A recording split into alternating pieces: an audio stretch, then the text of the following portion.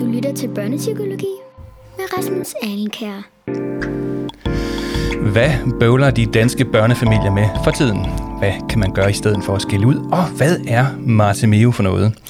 Alt dette og meget mere taler vi om i denne udgave af samtalepodcasten Børnepsykologi. Mit navn er Rasmus Alenkær. Jeg er tidligere skolelærer, nu børnepsykolog og Ph.D. med speciale i børns trivsel og adfærd. Dagens gæst, det er ingen ringer end Christina Abildgaard, og hun er uddannet pædagog, terapeut, forfatter, senest til bogen Boost dit barns selvværd fra 2020, og tidligere har hun også udgivet en bog, der hedder I stedet for skille ud med Erik Sigsgaard. Til daglig så er Christina familievejleder og Martemeo supervisor. Velkommen til, Christina. Mange tak. Det ser ud som om, vi har styr på det hele i det her lidt intimistiske studie lige pludselig. Det er så fint. Du skal bare vide, det her det er jo første gang, jeg har lavet podcast siden måske i oktober sidste år, tror jeg, eller sådan et eller andet. Ja. Så jeg håber på, at du kan bære lidt over i dag. Jeg har meget lang line, bare roligt. Det er rigtigt, og det er jeg glad for. Og til alle jer, der sidder derude og lytter, tusind tak for tålmodigheden. Vi breakede jo altså sæson 3 lige midt i det hele, fordi at, der var simpelthen for meget at lave for mig til, at jeg kunne nå det. Så vi breakede, så skulle jeg skrive en ny bog, fandt jeg ud af, og gik fuldstændig coronakold og havde brug for at tale med nogle levende mennesker.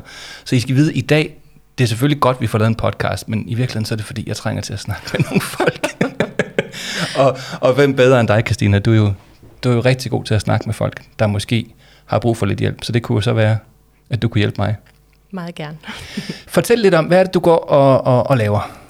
Jamen, jeg hjælper mennesker overordnet med at skrue ned for skælde ud og skrue op for selvværd.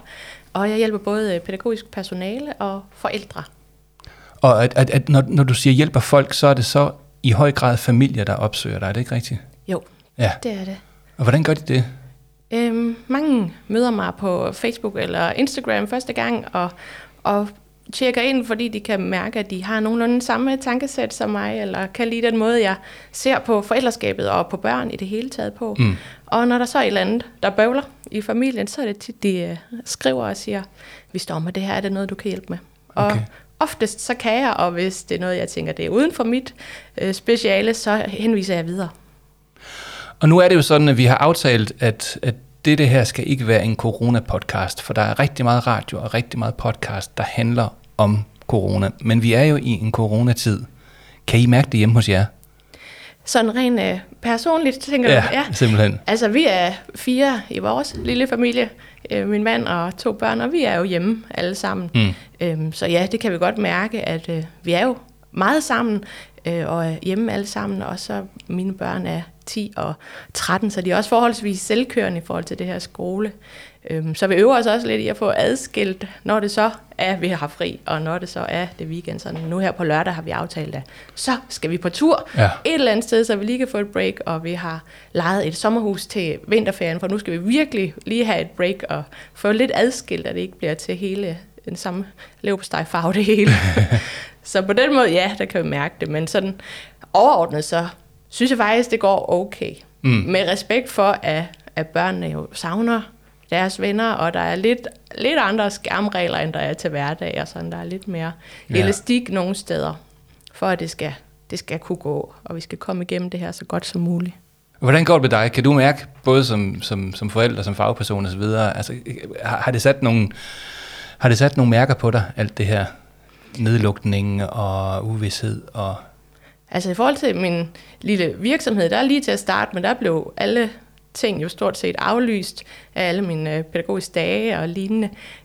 Men der har jeg åbnet meget op for nu, at folk er interesseret i stadigvæk at fortsætte den pædagogiske udvikling, så jeg er begyndt at lave flere og flere temadage online, og også kurser online, og den uddannelse, jeg har på Martemeo terapeutuddannelse, den har vi heller ikke sat i stå i den her omgang, det gjorde vi i foråret, men nu her, der fortsætter vi online. Så nu, jeg synes egentlig, det er kommet op på, hvor det plejer at være, og så meget er det så bare online.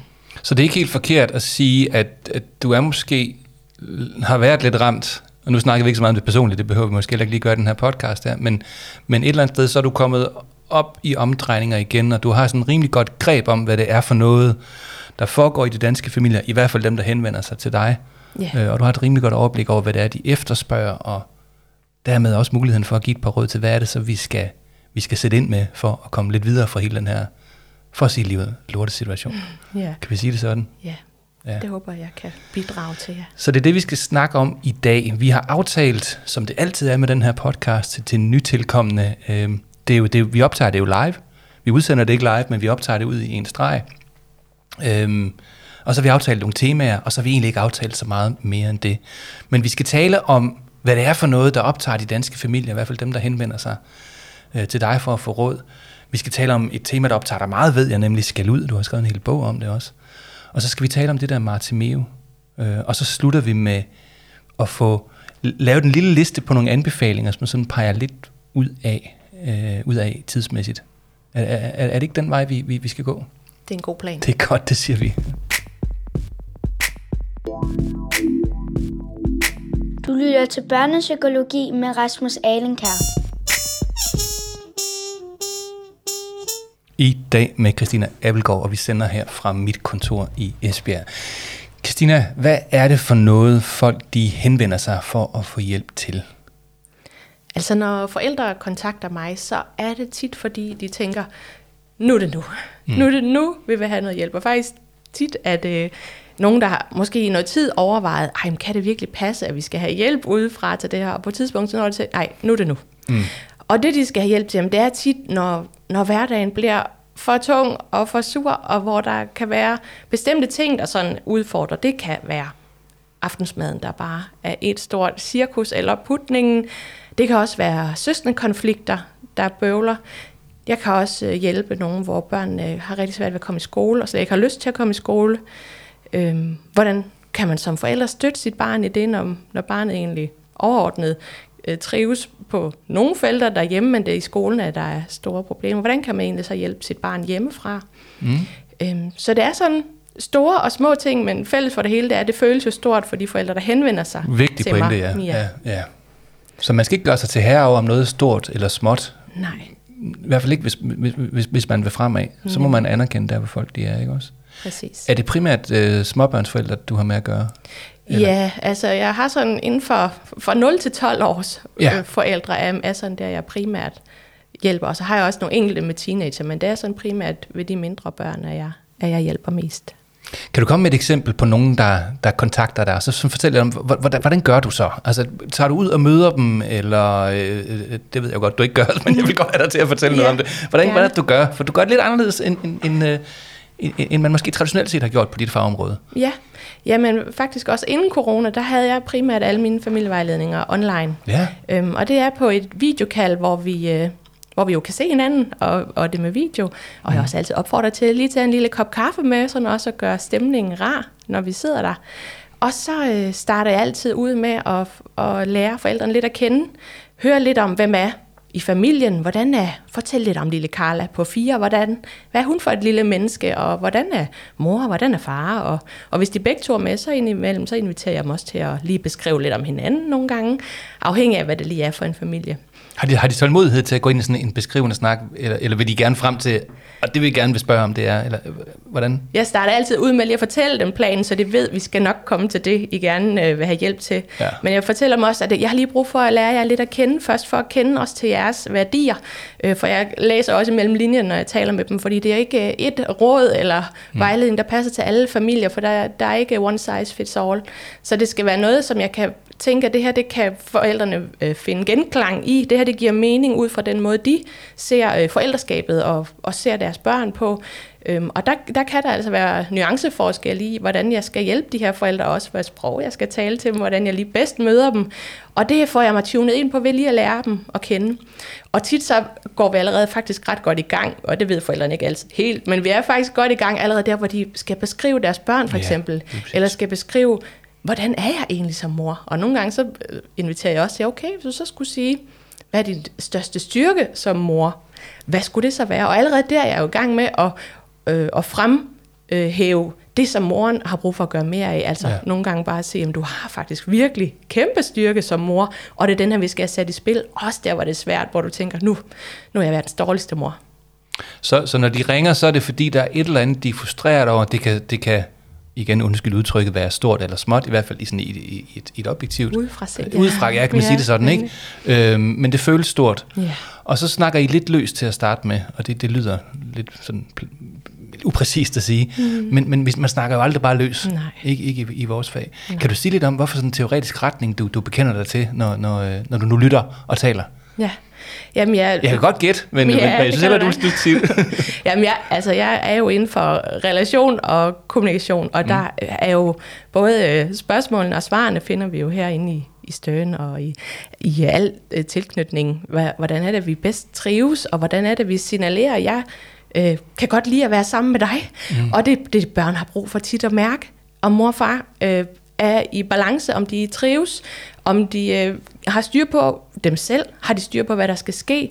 Og når børnene ikke kan mærke det, så skal de nok fortælle det. Men der er altså ikke undertekster på børnene, så tit så kan det være ved at... Nej, det er et fedt udtryk. Der er ikke undertekster på børnene. det lyder godt. Ja, og det kunne være nemmere, hvis der var. Men det er der desværre ikke. Ja. Men så er det der, hvor børnene måske trækker sig af på værelset, også måske de der teenager, der aldrig kommer ud. Det kan også være den mindre på 3 år, hvor alle potteplanterne ryger ned af vindueskarmen. Hver gang der er aftensmad, for eksempel, jamen, det er ikke et frækt barn. Det er et barn, der faktisk signalerer, jeg har brug for hjælp til noget her. Jeg har brug for din hjælp, mor eller far. Og det kan jeg ikke bede dig om, men jeg kan fortælle, der er noget her, jeg ikke trives med. Og det der med, og når jeg taler med forældrene, så kan jeg jo fornemme, hvordan er det, de ser på deres barn. Hvordan er det, de taler til deres barn. Og hvordan føles det så for barnet at stå og være barn lige i den her familie. Og der er det jo, jeg både hjælper forældrene til, hvad er det helt konkret, de kan sige og gøre for at signalere til barnet, jeg har dig, jeg har styr på mig, og jeg passer på dig imens.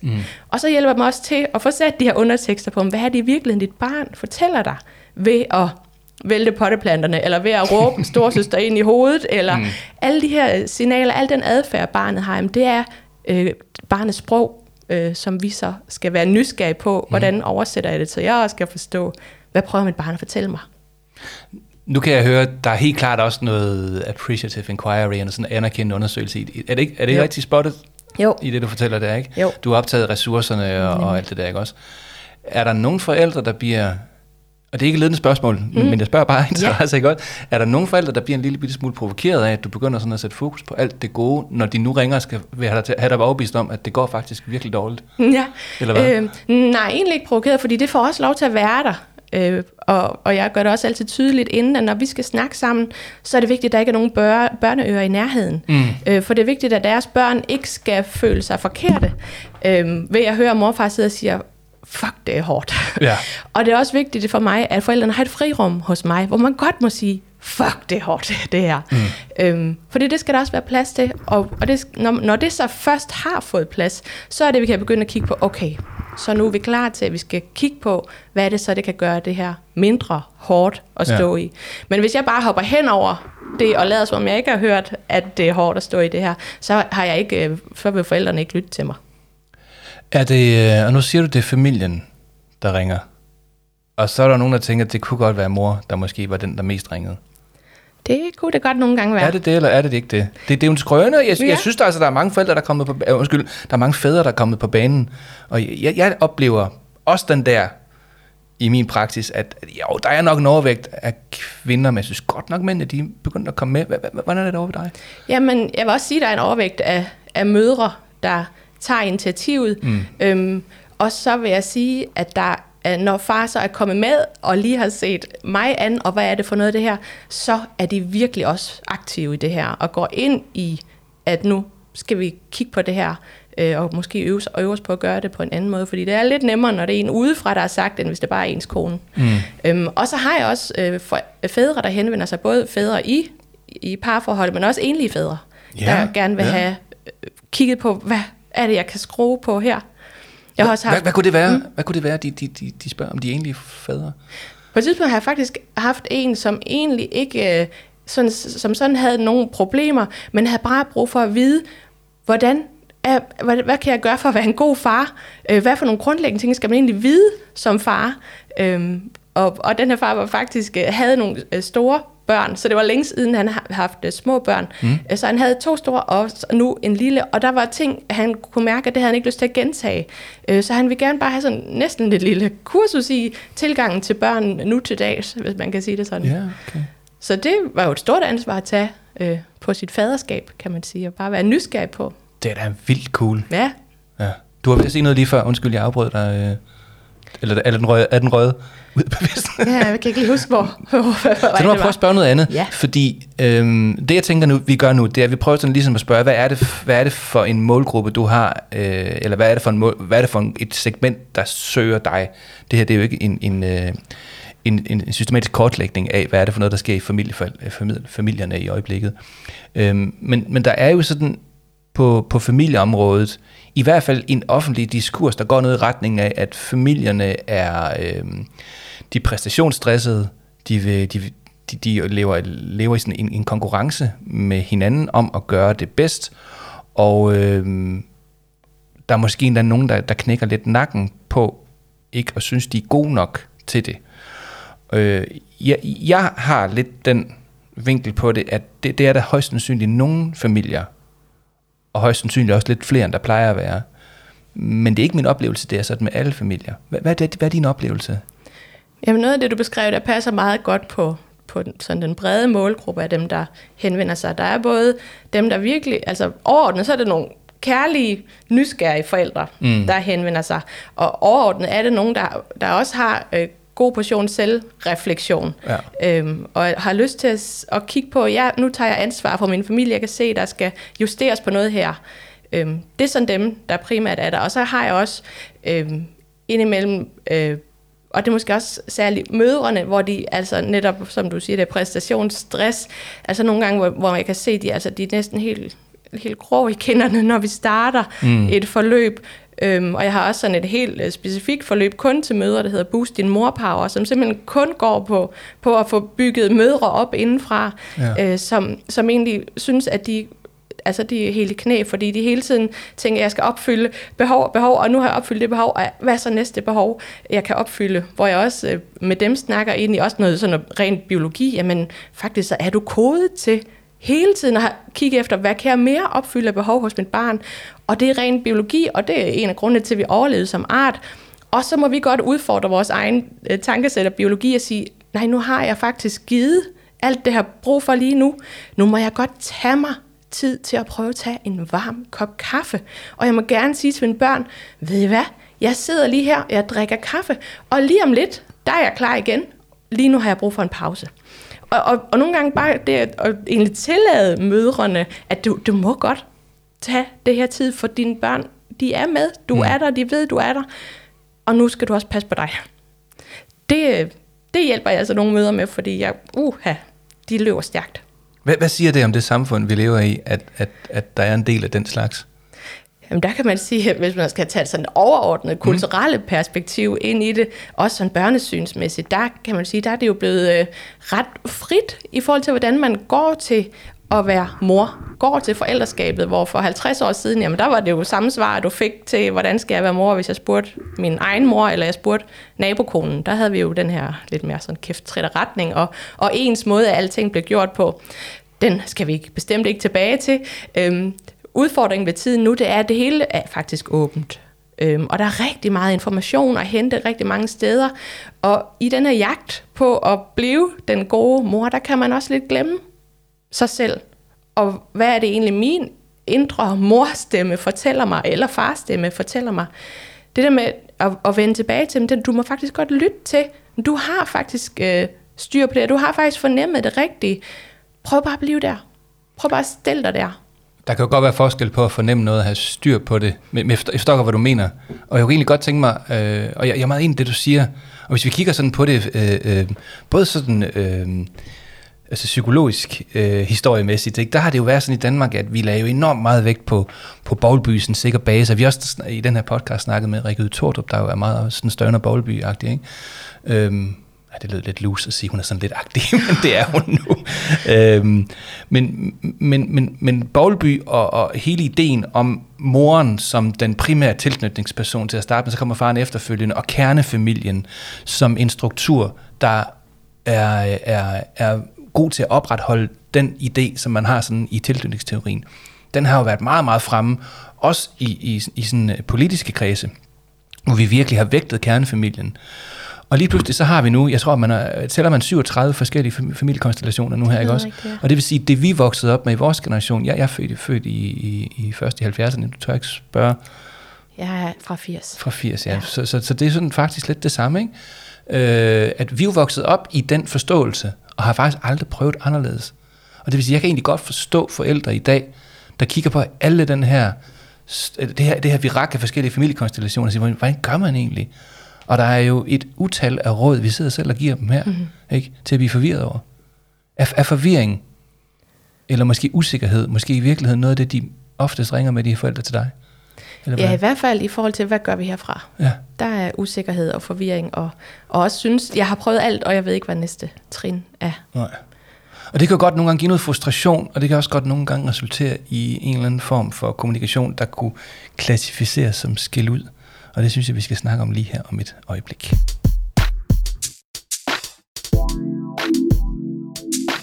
Jeg hedder Selma, og du lytter til Børnepsykologi. Du har skrevet en bog, der hedder, nu skal jeg lige citere det rigtigt, du må også godt selv sige det, I stedet for skæld ud, sammen med Erik Sigsgaard. Den er et par år gammel. Ja. Hvordan kom den bog i stand? Jamen, egentlig i forhold til samarbejdet med Erik, det var, at jeg jo har kæmpe respekt for Erik og hans arbejde.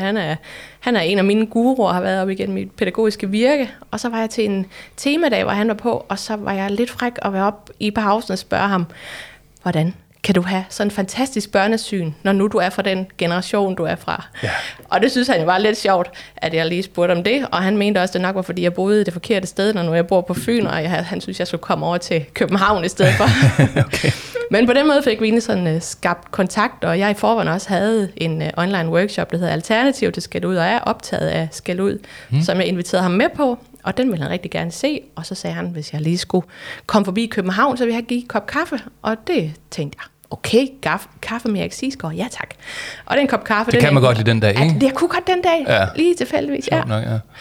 Og den kop kaffe tog så 5 timer, og endte ud i, at vi skal simpelthen lave et samarbejde om det her emne, som vi begge to brænder så meget for, hvor han jo sådan meget har teorien, og så kan man sige, op imod ham, så er jeg jo sådan meget praktikeren. Hvordan får vi det omsat i praksis, alle de her gode teorier og intentioner?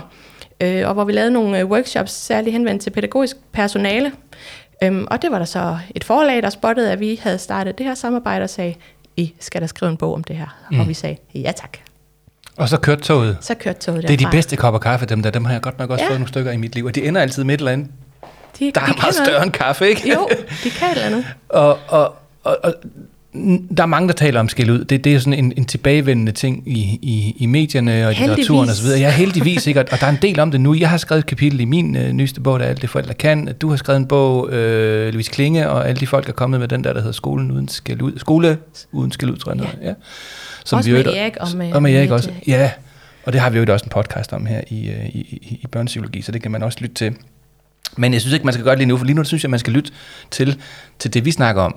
Og lad os lige prøve at tage den. Kan det lade sig gøre, ikke at skælde ud? Ja. Det kan det. Og hvad skal man gøre?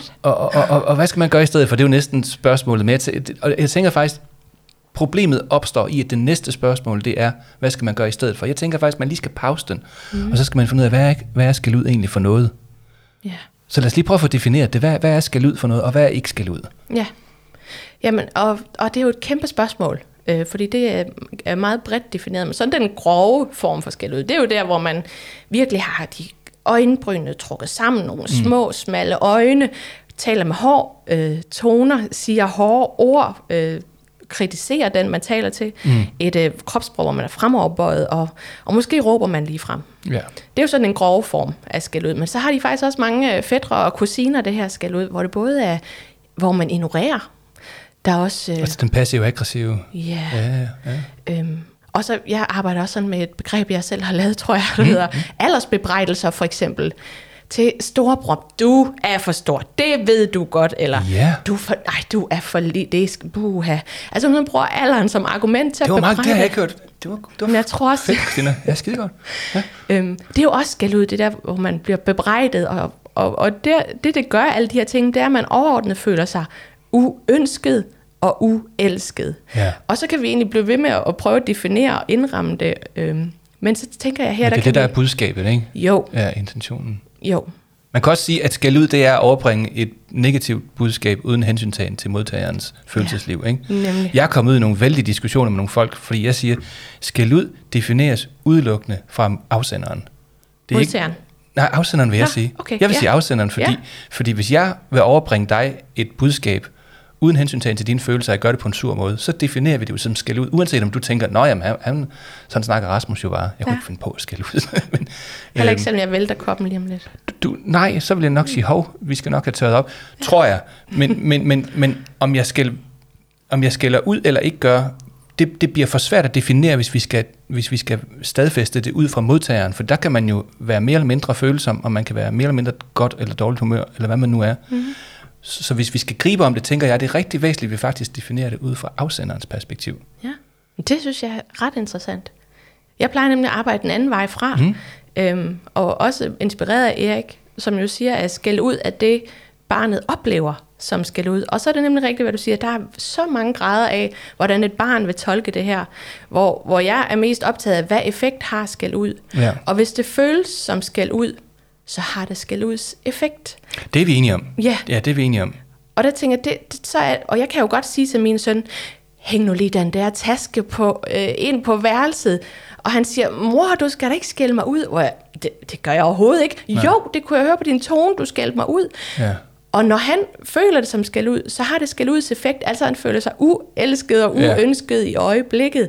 Og vi snakker også egentlig, når vi snakker sådan selvværd, et hårdt billede på det er at skælde ud af det samme som at hælde syre på selvværd. Så der, altså hvis man kigger på modtagerens perspektiv, så synes jeg, det er der, vi skal være mest nysgerrige, fordi nej, jeg havde ikke tænkt mig at skælde min søn ud, men hvis det føles som skælde ud, så må jeg jo tage det til efter rationalisering hos mig, og tænke, okay, den tone er for hård til ham. Og der tænker jeg, at du er inde på noget, der er helt, helt centralt, nemlig at det handler om, hvordan det føles. Men noget kan jo godt føles ubehageligt, og så stadigvæk være sådan, som det skal være. Altså man kan jo for eksempel godt få ved, det går simpelthen ikke, stop lige her. Ikke? Det vil jeg jo sige, det er en markering. Men barnet kan godt sige, du skældte mig ud, og sådan, fordi at barnet måske slet ikke er vant til at få sat en grænse, eller til at få en markering. Jeg vil stadigvæk ikke kalde det for skæld ud. Jeg vil sige, det er måske noget andet. Men man kan godt gøre noget, som ikke måske man selv synes er skæld ud-agtigt, for eksempel dit glimrende eksempel, du kom med lige før, men hvor barnet faktisk synes, det er rigtig ubehageligt. Og så skal vi jo tage og snakke om det. Yeah. Fordi man må et eller andet sted kunne overlevere budskaber, så de er så klare og klar til at blive modtaget som overhovedet muligt. Ikke? På den anden side, så skal vi også hjælpe børn med at forstå, at nogle gange så bliver der ikke pakket alting ind i vat til dem. Fordi sådan kan vi ikke snakke sammen. Det kan simpelthen ikke lade sig gøre. Altså nogle gange, så får man jo ved, du må ikke gå den vej, du må ikke gå over gaden, eller jeg bliver bange lige nu, frustreret. Men det er ikke skæld ud, når jeg kommer til at råbe højt. Det er simpelthen fordi, jeg selv bliver bange, og så kan man sige undskyld bagefter alt det der. Ikke? Ja. Hvad skal man gøre i stedet for? Jamen, hvis jeg lige må blive der et øjeblik, det har jeg lige lyst til. Men først så gør det. Ja, fedt. Det er fordi, jeg lige tænker, der hvor du siger, at når han så tager det som skæld ud, og du siger, at han skal kunne tage det. Nej, det siger jeg ikke på den måde. Det var for hårdt sagt. Det er godt, du korrigerer. Nej. Det jeg bare lægger mærke til, især, jeg taler med rigtig mange børn om det, der sker i klasseværelserne. Det er jo mit segment, ikke også? Og så kan jeg godt høre, at de siger, at han skælder altid ud, eller den. Hvis man så har været i klassen og hørt det, der er sket, så vil jeg egentlig ikke sige, at det nødvendigvis er skæld ud, men det er faktisk mere en helt berettiget rammesætning, som der er lavet. Men børnene har bare ligesom tiltaget sig, at måden vi i tale sætter den slags på, der bruger vi ordet skæld ud. Så som ikke andet tænker, at det i hvert fald er væsentligt at gå ind i, hvad er det så, du forstår ved det? Hvad var det for noget, der fik dig til at tænke, det var skæld ud det her? Ja. Og så vi kan snakke om det, der skete. Og så tænker jeg egentlig, den akademiske definition osv., den synes jeg, vi skal lade være i bøgerne. Men det væsentlige er jo netop, at vi får snakket om, hvordan er det, vi snakker sammen. Og jeg blev ked af det, du sagde, eller jeg var frustreret, da jeg skulle sige noget til dig. Jamen, så lad os finde ud af, som far og mor og børn, hvordan vi snakker sammen på en ordentlig måde i stedet for. Ja. Ja. Altså forhold os nysgerrige til det, der sker. Det er bare det, jeg siger i virkeligheden. Ja. Jeg ved ikke, om det var rodet. Men jeg tænker i hvert fald... Du griner meget op. nej, det var jeg skulle lige være sikker på, at jeg var med hele vejen. Det ved jeg ikke, om jeg selv var. Men det jeg så lige tænker på i forhold til det der så efterrationalisering, hvorfor det her barn så blev ramt, der er jeg jo så meget på relationen. Ja. At så skal jeg stadigvæk, uanset om jeg er lærer eller forælder, så skal jeg tage ansvar for, hvad er det, der mangler i den her relation, for at mit barn egentlig, eller min elev, egentlig kan modtage det her, som måske var mere min intention i det her. Det var egentlig bare en rammesætning. Jamen det er pædagogisk feedback til mig, jeg skal justere på relationen her, fordi den er ikke tryg nok, når den bliver tolket til, at du kan overhovedet ikke lide mig, og du bare skælder mig ud hele tiden, så har jeg ikke fyldt nok på den trygge relation. Jeg har ikke fået taget ansvar for at skabe den tæt nok og tryg nok bånd til det her barn, og det er egentlig både til pædagoger, lærere og forældre. Hvis barnet er så for skræmt for en, så er der noget i relationen, at jeg skal tage ansvar for, tænker jeg. Og jeg tænker lige præcis, det er den vigtige pointe, det er, vi kan godt i sådan nogle podcasts her sidde og snakke om, hvad det er og hvad det ikke er, og hvordan vi kan definere det og modtage og afsende osv. Det synes jeg er en spændende teoretisk diskussion. Det vi skal bare være med på, det er, ude i virkeligheden, ikke? Der er nogle børn, der nogle gange bliver ked af noget af det, vi siger. Yeah. Og det siger et eller andet til os om den måde, vi siger det til dem på. Yeah. Og der kan det så være enormt relevant at sige, hvad er det for en relation, vi har? Mm-hmm. Det kan også være, hvad er det for en opgave, vi skal løse lige nu? Har jeg egentlig som voksen taget ansvar for, at den her opgave den er mulig at løse? Og er jeg med på, at når barnet skal løse den her opgave, som kan være at rydde op på værelset eller sådan, så er det godt, at det går galt. Er jeg med på det som voksen? Og har jeg et større redskabsrepertoire, end bare at råbe mig ud af det? Mm. Har jeg tiden til det? Har jeg rum til det? Og alle sådan nogle ting der. Det er vel den der nysgerrighed, der sådan overordnet set er vigtig, ikke? Jo. Ja. Jo, og så niveausætningen. Ja. Altså ikke at få skudt for højt over måls. Hvis man, for eksempel, det er sådan et fint eksempel med at rydde op på værelset, tænker jeg. Ja. At nogle dage, der er det jo en leg for børnene, og lige skulle rydde op på værelset. Andre dage, der kan det simpelthen ikke lade sig gøre for dem af forskellige årsager, og det er ikke altid, vi heller kan gennemskue, hvad handler det her i virkeligheden om. Og så ender det i kæmpe konflikter, når vi faktisk får skudt alt for højt over måls til i forhold til, hvad barnet overhovedet kan rumme den her dag. Vi ved jo ikke altid, hvad der er sket i skolen, for eksempel. Det kan være, at barnet har følt sig alene i skolegården, eller følt, at læreren har været efter ham hele dagen og givet skæld ud. Har det måske føles som. Og så kommer hjem, og det første mor siger, det er, at jeg skal rydde op på mit værelse. Og så kan hun heller ikke lide mig. Og det der med at ramme et niveau for, hvad er det, barnet reelt kan være med på en okay måde, og hvad kan jeg så rumme den anden vej, i forhold til, at jeg skal tage ansvar for at bevare roen, når jeg kan se på en barn, det er for meget. Det er for meget for barnet lige nu. Er der et råd, der går igen og igen, som du giver til folk, der skælder for meget ud, forældre, der skælder for meget ud? Ja, men jeg tror ikke, du vil høre det. Det er irriterende. Ja, så vil jeg især gerne høre det. Ja. Jamen, det er også fordi, det er så banalt, fordi det er jo simpelthen at få trukket vejret. Altså en gang imellem lige at træde et skridt tilbage, lige at trække vejret. Det giver os for det første en pause i det, vi lige skulle til at sige nu, som vi bagefter vil fortryde. Det giver også lige en pause i relationen for, at barnet også lige har mulighed for lige at trække sig et øjeblik. Og så selve den her iltning rent fysiologisk gør jo også, at vi har nemmere ved at tænke klare tanker og lige tænke, okay, hvad er nu lige den voksne smarte måde at håndtere det her på? Så ja, så simpelt som en vejrtrækning, den kan virkelig redde familier. Vildt, ja. Og så, det er faktisk sjovt nok, det er også det samme råd, jeg næsten altid starter med. Træk lige vejret, få lige ro på dig selv. Og så siger jeg altid, den næste ting, det er, hvad vil du gerne opnå? Og er det, du gerne vil opnå, bedst befordret ved, at du råber højt lige nu? Altså, er det den bedste måde at komme derhen på? Fordi så synes jeg måske, så kunne du overveje at gøre det. Men hvis der på nogen måde er andre måder, så tror jeg faktisk, at de vil være mere effektive. Så hvis du vil være gladere, og du vil hurtigere komme i mål, træk vejret og tænk dig lidt om, ikke? Nemlig. Hvilket er super nemt, når vi sidder og snakker om det i en podcast, men bestemt ikke altid nemt ude i virkeligheden. Og så er der jo heldigvis nogle måder, man kan gøre det på, man kan træne det. Du arbejder jo blandt andet med Marte Meo, ved jeg, som jeg ikke er noget, man bare sådan lige selv kan tage op i familien. Måske kan man, det ved jeg ikke, men det kan vi jo snakke om lige her om et øjeblik.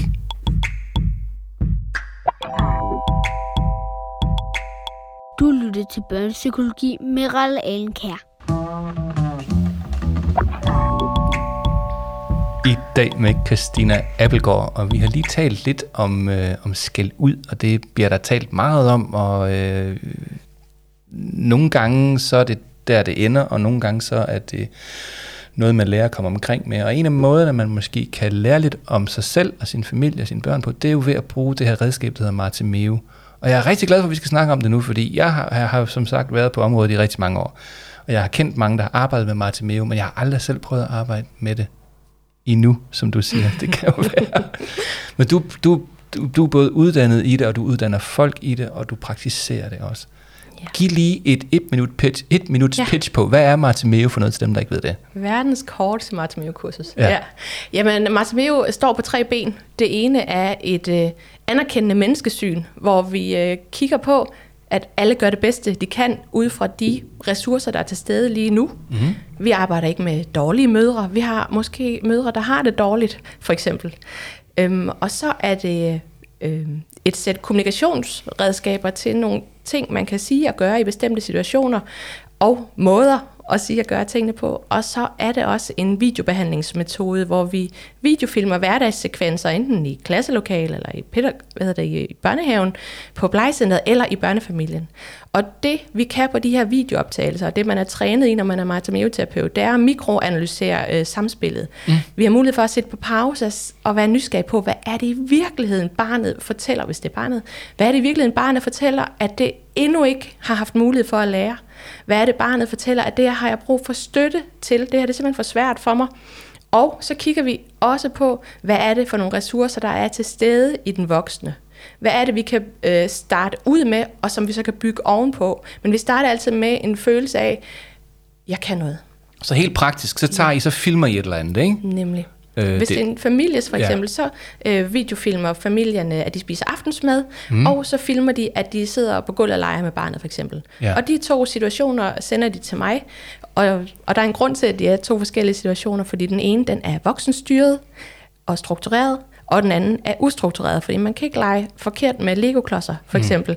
Så der er det mere på barnets præmisser, og der er det nemlig, fortæller det mig rigtig meget om relationen mellem barn og forældre, og det fortæller rigtig meget om, hvordan er kommunikationen her. Og det er så det afsæt, jeg tager udgangspunkt i at se, hvad fortæller barnet, det har brug for fra mor eller far, og hvad kan mor eller far allerede, som de skal gøre mere af. Og sidder I så og kigger på det sammen, eller er det dig, der kigger på det, og så kommer du tilbage med en tilbagemelding, eller hvad gør I? Jeg tager det med i mit maskinrum, hvor det kun er mig, der kigger på det, og laver min analyse. Og det, jeg hiver frem, det er konkrete videoklip på nogle gange 5, 10, 20 sekunder, som jeg så viser forældrene og siger, lige her, gør du lige præcis det, som dit barn har brug for, at du gør endnu mere af. Så det her skal du gøre, indtil vi ses igen, indtil vi filmer igen. Der skal du sætte ord på, hvad barnet gør, for eksempel. Eller det kan også være, at vi helt skal starte med at tilbyde sin øjenkontakt og lige smile til barnet, så det kan mærke, at man faktisk er der, man faktisk kigger på det. Eller det kan være meget forskelligt, hvad niveau vi starter på. Men altid én ting ad gangen, som man allerede kan, og så bygger vi ud derfra. Er det folk selv, der filmer det, eller er det dig, der kommer ud? Det kan være meget forskelligt. Når jeg laver forløb med forældre, så filmer de selv og sender til mig som udgangspunkt. Filmer de så ikke bare noget, hvor det går, som de synes, de gerne vil præsenteres? Det må de meget gerne. Så er det også fint. Jeg kan sagtens bruge det. Jeg kan sagtens finde ud af, hvad er det, der er på spil i relationen. Der er også nogen, der tænker, at vi er nødt til at filme konflikterne, for det er konflikterne, vi vil have hjælp til. Og hvor jeg siger, at det er vigtigt ikke at jagte en konflikt, og det er vigtigt ikke at fremprovokere en konflikt. I sætter kameraet til at filme, og hvis der opstår en konflikt, er det så fint, men vi skal ikke have nogen børn, der synes, det er ubehageligt, det her. Og jeg behøver hverken have glansbillede eller det værste billede. Jeg kan sagtens se, hvad er der på spil i relationen. Lad os lige prøve at blive i den med skæld ud, så. Fordi Bartimeo er et interventionsredskab, som man skal være uddannet til at bruge, som involverer, at man videofilmer, man mikroanalyserer, og så rådgiver man tilbage. Er der så sådan noget aktionslæring i det efterfølgende, hvor de skal få nogle råd, de skal gå ud og gøre og melde tilbage på det, eller hvordan? Ja, så får de én ting ad gangen, at de skal arbejde på, så går der 1 eller 2 uger, så filmer vi igen, og så gentager proceduren sig. Og så får de imellem 3 og 10 tilbagemeldinger. Okay. Ja. Hvor det så igen er de små skridt øver sig 1 ting ad gangen, og så tilbage. Og lad os så forestille os, at det handlede om skæld ud. Hvad ser du så? Du må have set nogle videooptagelser af nogen, der skælder ud. Eller hvad? Ikke så meget faktisk. Ikke sådan direkte. Men jeg gør det sådan en hård tone, eller en irriteret tone. Men det kan jo så også jævnføre vores definition lige før. Altså, så vi... Jeg har faktisk ikke fået nogen film med nogen, der står og råber deres børn ned i hovedet. Du har ikke fået en skideballe? Nej. Du ved, sådan... Det har jeg faktisk ikke. Nej. Ikke på video. Men alligevel, så kan du godt bruge det til at hjælpe folk med ikke at skælde så meget ud. Ja. Det kan jeg. Fortæl lidt om, hvad er det så for... Hvad ser du Og hvad siger du? Ja, jamen først så, nogle gange så hjælper jeg faktisk af det her, vi var omkring før, i forhold til at sætte undertekster på børnene.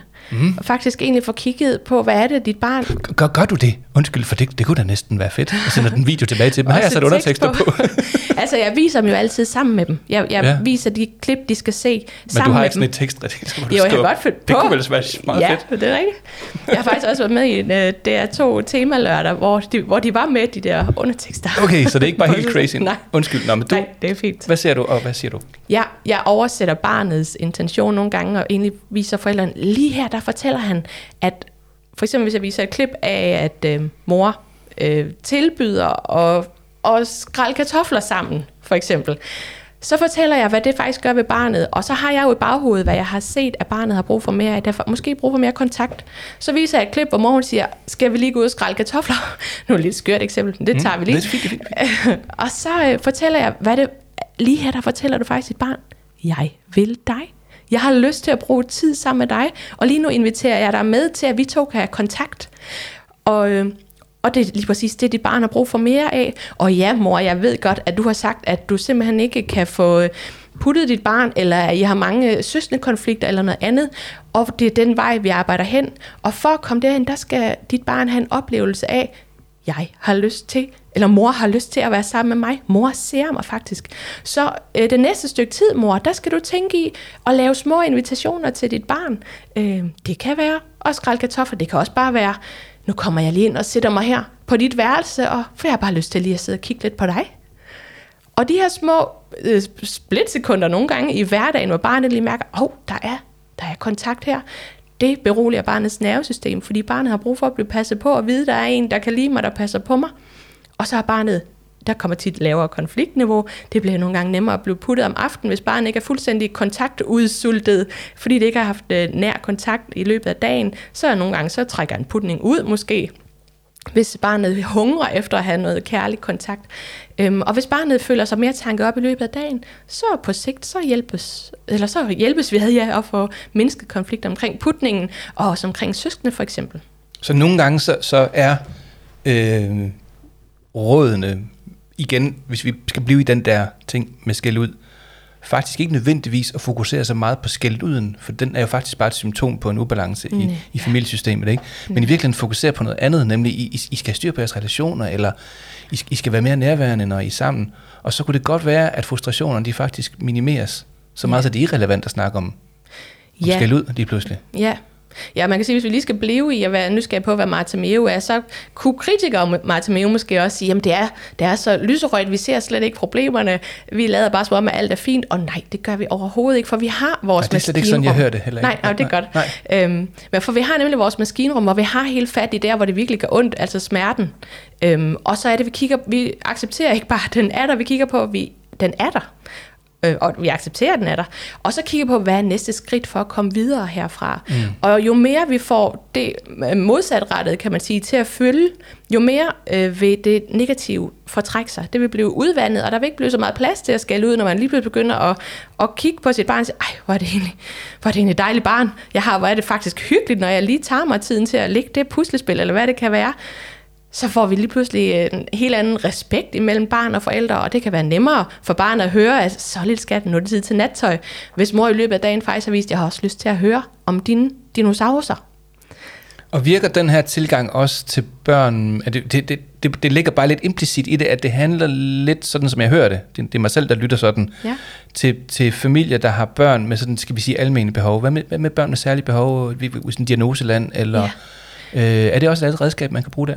Det er det helt klart, fordi det handler om relation, og det handler om kontakt og kommunikation. Ja. Og når vi så arbejder med Bartomeu, så er vi faktisk ikke særlig optaget af diagnoser, fordi de kan jo stikke i alle mulige retninger, og det inden for autismespektret for eksempel, der er jo mange retninger inden for det, og det definerer jo ikke barnet og relationen til den pågældende barnet er sammen med. Så vi går altid ind og kigger, uanset om der er diagnose eller ej, på, hvordan er lige præcis den her relation, hvordan er lige præcis den her kommunikation. Ja. Så den der kasse, vi har puttet barnet i, er egentlig ikke så vigtig. Og men den måske kan indeholde noget information, som man kan rådgive videre med i familiekonstellationen og deres samspil osv. Men som udgangspunkt, så starter vi ikke med at sige, nu skal vi lave ADHD, Bartomeu. Vi laver bare Bartimeo, er det ikke sådan forstået? Præcis, jo. Ja. Og nogle gange så bliver, hvis man har en forudindtaget om, at det her barn, det kan ikke sidde stille, eller det kan ikke koncentrere sig, for han er inden for ADHD-spektret af en eller anden slags, så lige pludselig kan vi faktisk se på de her film, at når rammerne er til det, og relationen er tryg, jamen så har barnet uanet potentiale, som det bare ikke får mulighed for at udfolde i andre kontekster. Ja. Og så er det jo vores ansvar at skabe en kontekst, hvor barnet har mulighed for at spille sig selv god. Hjælper det? Ja. Kommer de videre, de her familier? Ja. Og hvor lang tid tager det? Det er meget forskelligt efter, hvad man arbejder med. Ja, men i forhold til hvad sådan, dem, der henvender sig til dig, jamen det er typisk, de har typisk 3-5 tilbagemeldinger tit, altså 3-5 samtaler med film, og det er typisk med 2 uger imellem. Og tit så det, vi starter med, der nogle gange så slutter jeg faktisk vores forløb med at vise filmen for første gang, og forældrene siger, gud ja, jeg kan godt huske de der aftensmad, og nu, det er jo en helt anden stemning, nu sidder vi faktisk og snakker sammen ved aftenbordet, for eksempel.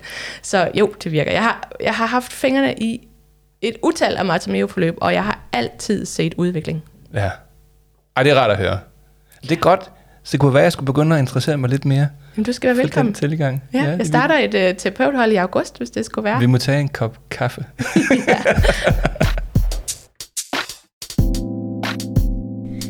Du lytter til Børnepsykologi med Rasmus Alenkær.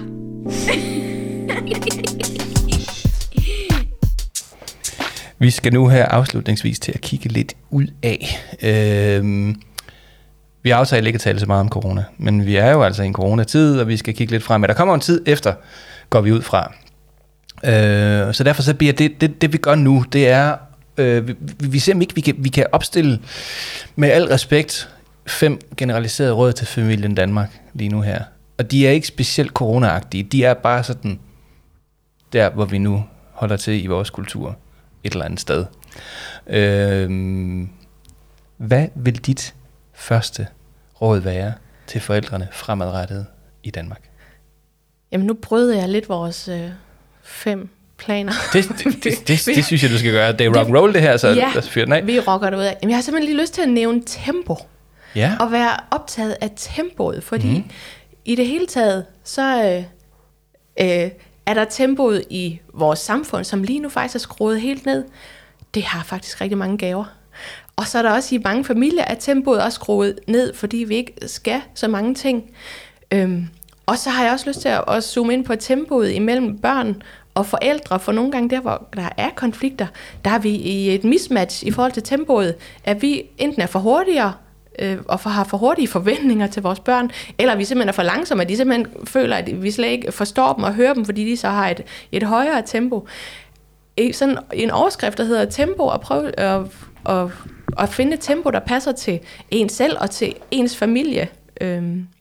I også et større perspektiv, også når vi igen får åbnet op for alle fritidsaktiviteterne. Sådan, der må vi faktisk godt være lidt kritiske og sige, okay, hvad gik faktisk godt ved corona? Hvad var det, der gjorde det? Jamen, der er faktisk nogle børn, der halser fra den ene voksenstyrede skolegang til næste voksenstyret gymnastik, til næste voksenstyret spejder eller fodbold, eller hvad det kan være. Giv dem nu lidt fri, og give lov til, at tempoet kommer ned. Det kan selvfølgelig være fint at have et højt tempo for nogen, og der er sikkert også nogen, der trives med det. Ja. Men vi kan jo se på, at vi har rigtig mange stresssygemeldinger i Danmark, og vi kan også desværre se ude i skolen, der hvor jeg kommer rigtig meget, der har vi jo desværre en del børn, der faktisk udvikler skoleværing, eller i hvert fald problematisk fravær, og ofte også med stress som en indikator. Noget af det kan selvfølgelig være betinget af så mange andre ting end tempo, men tempo er der i hvert fald en knap, vi kunne overveje at skrue lidt på. Behøver vi alle de ting, der er hele tiden? Ja. Og behøver vi lige så mange ting samtidig, som vi altid har gjort. Ja. Og skal børn gå til 2 ting? Lige præcis. Her i verden, der er kun 2 ting. Der er valg og konsekvenser. Der er ikke noget, man skal. Som Anders Mattesen siger. Han har nok hugget det fra en eller anden en. Med mindre, at han selv har sagt det. Han er rigtig god, synes jeg. Ja. Godt nok. Så, ned på tempoet. Ja. Eller i hvert fald være ops på, om tempoet passer. Lige sådan med skæld ud, synes jeg, som jeg ikke helt ved, om vi fik landet et godt sted. Det kan være, der kommer repressalier ud fra folk, der kan noget. Det synes jeg gerne, I må komme med. Hvis I har noget at sige til det, så skriv ind på vores Facebook-side, der hedder facebook.com/børnepsykologi, og sig lige, hvad jeg har lyst. Hold bare en pæn tone, det synes jeg også altid, folk gør. Men herudover, i hvert fald være nysgerrig på det. Ja. Hvordan er det med det tempo? Er det for højt? Er det for lavt? Og om ikke andet, er vi afstemt? Er vi på samme frekvens? Ja. Det var et godt råd. Det var et. Du startede nedefra på vores liste. Jamen, det gjorde jeg så alligevel. Ja, det synes jeg er fedt. Du må komme med den næste også, hvis du er frisk. Jamen, så der har jeg jo været lidt omkring i forhold til de der mødre, for eksempel, men i det hele taget det med at ture og læne sig ind i, at vi har faktisk rigtig meget viden selv om, hvad passer til vores familie og til mine børn.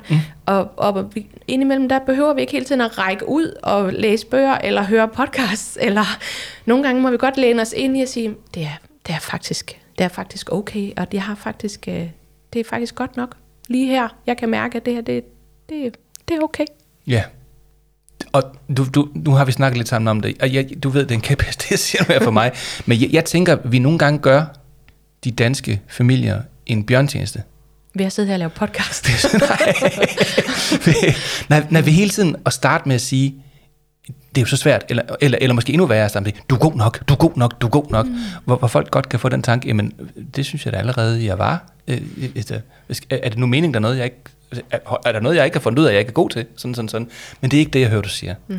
Det jeg hører, du siger, det er at lytte lidt efter nogle gange, at det kan faktisk være en god idé, lige sådan at gøre det sådan, som man også selv synes, det skal være. Ja. Men det må vel være på betingelse af, at man kan se, at børnene også responderer positivt på det, ikke? Præcis. Ja. Og hvis lige sådan skal blive konkret ind det, også i forhold til, hvad familien beder om hjælp til. Nogle gange så hjælper jeg faktisk også med, hvordan får vi lige styr på de der bedsteforældre? I forhold til, de her også har en holdning til, hvordan skal børnene sidde og spise ved bordet, eller, og det stresser de her stakkels forældre og børn, hvis bedsteforældre siger, skal han ikke spise op, eller skal hvad? Og der skal man også være ret stærk, men også sige, søde mor, her får du en buket blomster, fordi at vi er så glade for alt det, du hjælper os med. Og så vil vi gerne sige, vi har styr på det, for Johan, han har lov til at rejse sig, når han ikke har ro i kroppen til at sidde mere. Og det har vi besluttet som forældre, at det er sådan det bedste for ham.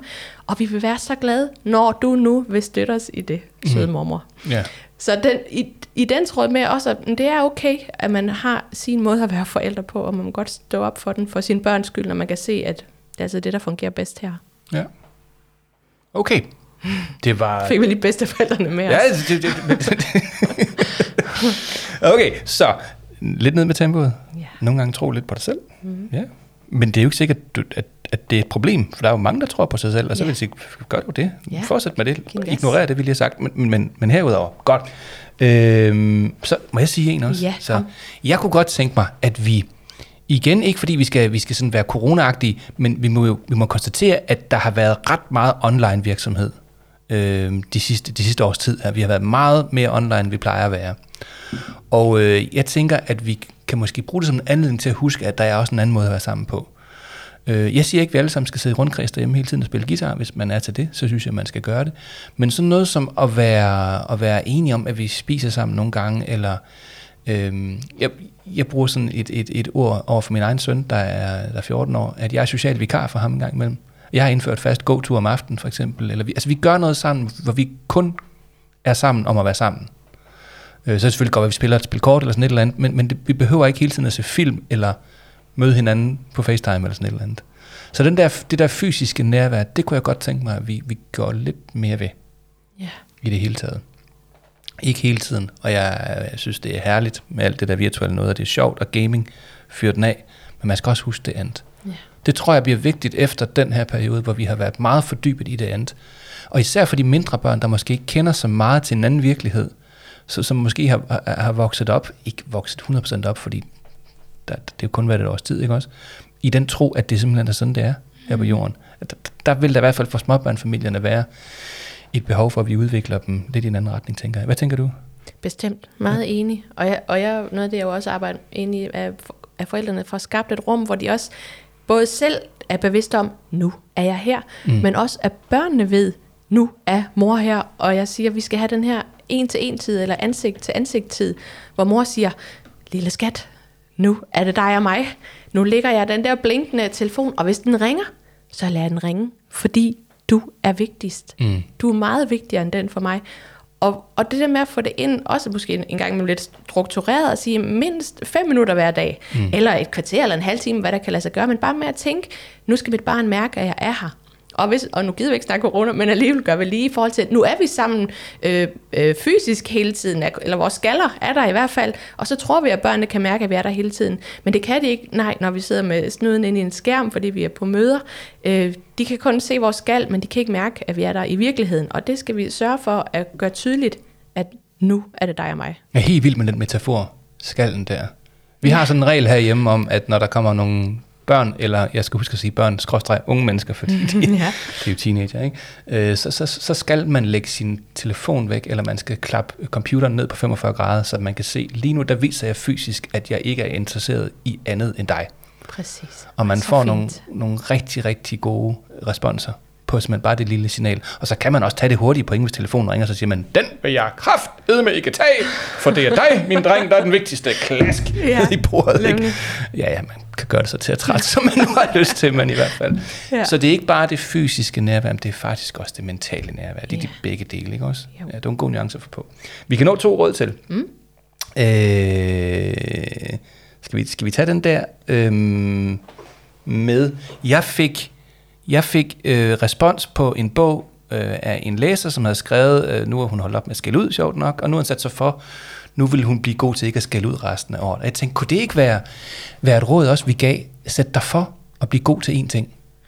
Jo, og så har jeg også lyst til at skrue lidt på den, for jeg har lyst til at sige en ting at øve dig på. Ja. Fordi at hvis man nu har besluttet, nu vil jeg aldrig mere skælde ud, og så første gang man kommer til det, så så kunne jeg ikke alligevel. Så tilbage på at gøre, som jeg plejer. Det er en bedre måde at sige det på. Ja, helt klart. Jeg tænker, at baby steps, og det er også det, jeg altid arbejder med forældre med, 1 skridt frem, og nogle gange så bliver det 2 tilbage, og det er okay, fordi så næste gang tager du bare lige 2 skridt mere. Det vigtigste er at være på vej, og vi kan hele tiden blive klogere, og vi kan hele tiden blive lidt bedre, og når vi så lige har lært en ting, så er vores børn blevet større, så er det noget nyt, de har brug for, at vi kan byde ind med, og så kan vi øve os på det. Sådan at vi tænker, at vi er i bevægelse, og vi øver os, og vi har en retning, og vi bliver ikke perfekte, det skal vi heller ikke, men vi har en retning på én ting ad gangen. Det her vil jeg gerne øve mig på at blive bedre til. For det må også være, det må være overvældende, at jeg ser mig selv som en dårlig forælder, nu skal jeg være en god forælder. Altså det er godt nok noget af en journey at hoppe ud på, ikke?